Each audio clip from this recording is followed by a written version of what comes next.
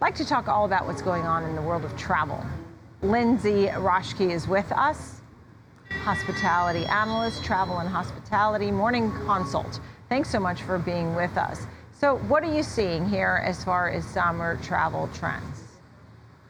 Well, it's been a busy one so far. I think starting at the Memorial Day weekend holiday and going all throughout this past weekend, July 4th. In fact, the TSA screening numbers surpassed 2019 levels on Thursday and Friday of last week. So certainly a busy season so far. People are feeling more confident and more comfortable traveling in relation to the pandemic. So comfort levels that we've been tracking since March of 2020 are at pandemic level highs. And, folks are calling it revenge travel. People are excited to get back out there and travel when they haven't felt comfortable doing so and haven't done it quite as often over the past 2.5 years. But I think we're probably going to see a slowdown of that pretty soon now that the holiday weekend has passed us. Right, yeah. So at this point now, with gasoline still so high, airfares are still high.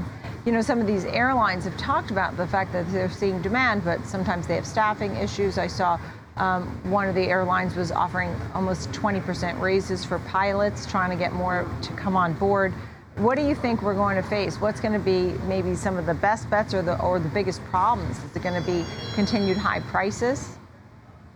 Yeah, price is certainly going to be an issue. So based on our research, 43% of Americans say they're going to travel less often this summer compared to, previous quote unquote normal years. And what we're really seeing there is that it is about the kind of frequency of travel. So the number of folks that say that they're going to travel multiple times is down 5 points year over year. And among those who are traveling multiple times, the number of trips they say they're going to take has come down. And all of that, a lot of that is really driven by price. Airfares are high. Gas prices are high, so travelers kind of feel like they're in a no-win situation. So these staffing issues that we've seen among the airlines are causing huge problems right now because of the volume, but we may see that kind of even out a little bit when the passenger volume drops in the coming weeks.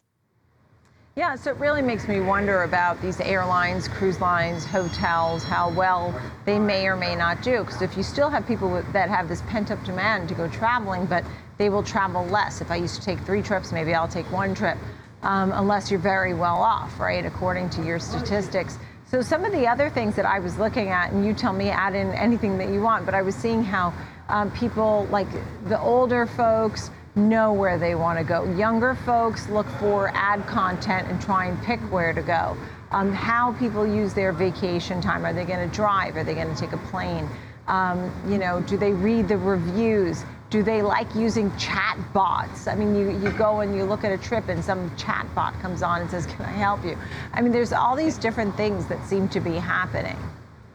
Yeah, I like that you brought up the path to purchase being very different across different generations. That's certainly true. And I think that the pandemic has really exacerbated that too.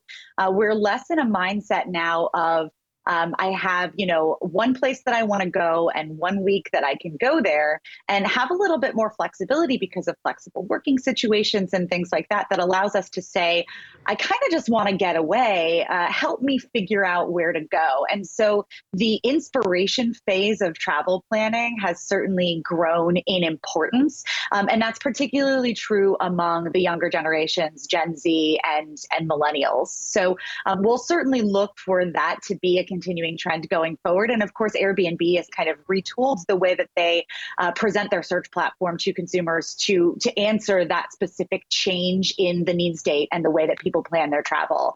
So, certainly that's going to be a change going forward. And don't think it's going to go back to the way it was before, just because the pandemic has introduced these permanent changes into the way that we sort of blend our work and our home life and the flexibility that we have in that space. Yeah, so you do have some flexibility because a lot of folks are working from home or work from anywhere, and so they don't have to travel on the very busy, very expensive school week. What they do have to deal with, though, is inflation. And for example, if you're traveling within the United States, you have the dollar, which is obviously so strong against other currencies. If someone were to come here, they really feel the pinch. If you go abroad to Europe, for example, you get a lot of bang for your buck. And there are some places where inflation is going to have more of an impact. You don't have the choice about the cost of airfare or the cost of gas prices. Where we may see consumers cutting back when it comes to prices is in food and beverage, in entertainment, and things like that when they are traveling. So if they still want to take that trip, and you're feeling the pinch when it comes to the airfare or the gas prices or the hotel room rate, you're going to have to cut back in other areas of discretionary spending. So I think we're probably going to see people trying to strike that balance in the coming months as well for those who are still traveling. Right, understood. It's great to see you. Lindsay Roshke, thank you very much. Appreciate it. At Morning Consult, all about travel. Thank you.